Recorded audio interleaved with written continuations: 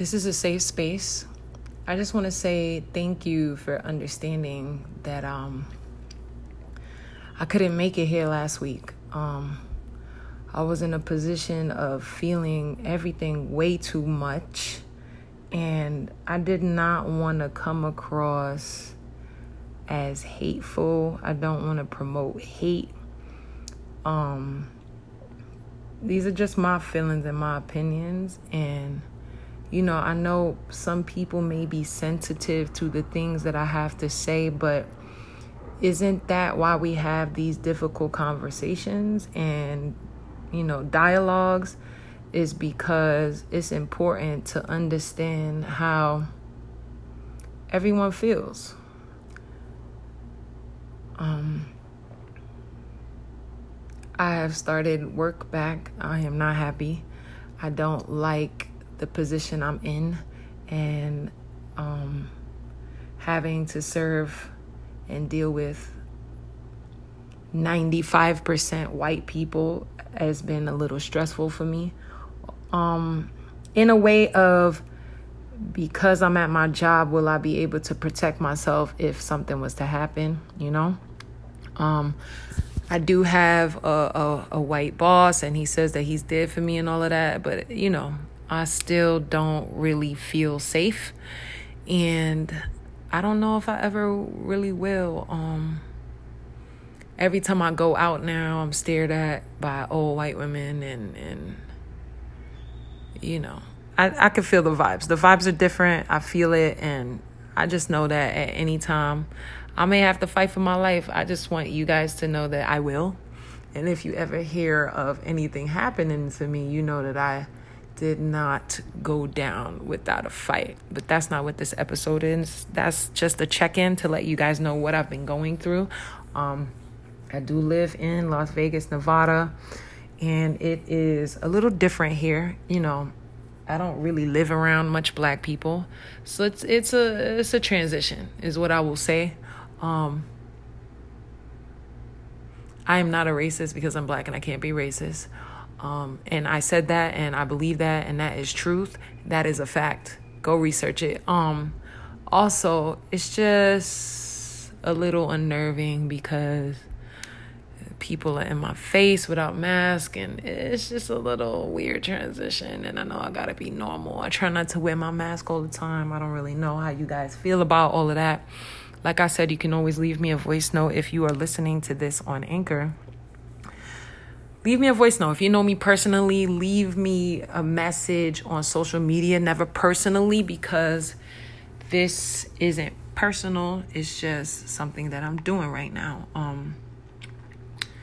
So this episode is dedicated to black men and their disrespect of the black woman.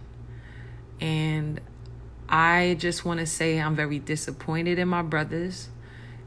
Saddened by my brothers.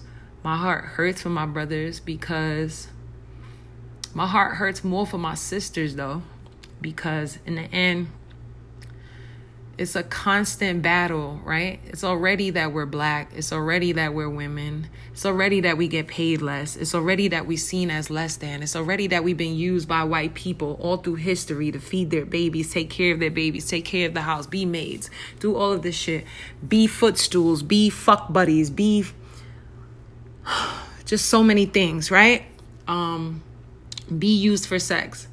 I say this to say that my first disappointment in life from a black man was my disgusting cousin who sexually molested me at the tender age of about 7 to 9. They would come visit, and this was a continuous thing. I've never said anything. I've never even admitted this out loud, but I'm in a place in my life where none of this defines me anymore or is holding me back from anything. I'm not ashamed. It's just a part of my life. That doesn't define who I am right now, so I can talk about it. It was my favorite cousin also, and from my favorite uncle, and a very weird situation because he was my favorite uncle. I felt like I needed to protect him, right? So he was sexually molesting me. Now, this sent me on a spiral of not understanding what was happening, but understanding the feeling that I was getting. So already my innocence was taken from me and I became a very sexual being, whatever. So that's the first instance of my disappointment with black men. And as I became older, I realized how easy it was for black men to not defend me, and kind of degrade me. You know, I'm the dark-skinned one, so I never really got the love that I would say my light-skinned counterparts did. I never really felt the beauty in myself as a black dark-skinned girl. And, you know, the brothers made that shit evident by always choosing the light-skinned girl, even if that bitch was fucking toe to fuck up, from the flow to fuck up. But she was more desirable because her hair was nicer than mine. So, and it's not saying that, you know, this is the light-skinned girl's fault. This is not what this is about. This is about the disappointment of black men on black women. And it's a continuous thing that I see, always degrading the black woman. So even like the black men who date white women or date outside of their race, they tend to always disrespect black women. And I just don't understand why, especially if you came from a black mother. Now, some of you didn't. You may have a black father and a white mother or whatever kind of mix. Once you mix with black, you're black. If you did not know that, once you're mixed with black, you are black. Just to let you uneducated people know, go research that. That is definitely a fact. The black gene is the strongest. You know, it's hard to, it's not hard for me to watch a black man with a white woman. What I don't appreciate is when you are with that white woman and when she disrespects me, you allow that. That is solidifying that you agree with her. That is solidifying that you're a coon ass motherfucker. And that is solidifying that you should die. And when I say that, I mean that with all respect, but it's true. Like, if we talking truth and I can say my feelings, I feel constantly disrespected and disappointed by the black man because instead of seeing the beauty inside me, you're looking for this superficial whatever it is that you need. And then I hear from some black men, but black girls don't like me. And I'm like, what kind of black girls are you talking to? Because there's many different black women. And for you to say that no black women like you is very strange, because that sounds like some coon ass activity, right? If the black girl in your neighborhood don't like you, go outside your neighborhood, you might come to find that there may be one that actually does like you. And I'm not trying to demean interracial relationships, because there are white and black people who can coexist, and there are white people who are actual allies. I don't even like to say that fucking word ally, because it's like, nah, this is just what it's supposed to be like. You're supposed to respect black men and black women if you're white, regardless, and it's not supposed to be anything about skin color. But it makes me feel some type of way. Also, sometimes I have friends like joke to me that I'm gonna have a white man, and I actually feel disrespected by that because I don't feel safe around white men. I don't want to procreate with a white man because that's gonna whiten my line, and I feel like they are already trying to eliminate us. I need a black king to procreate with because I need melanated children.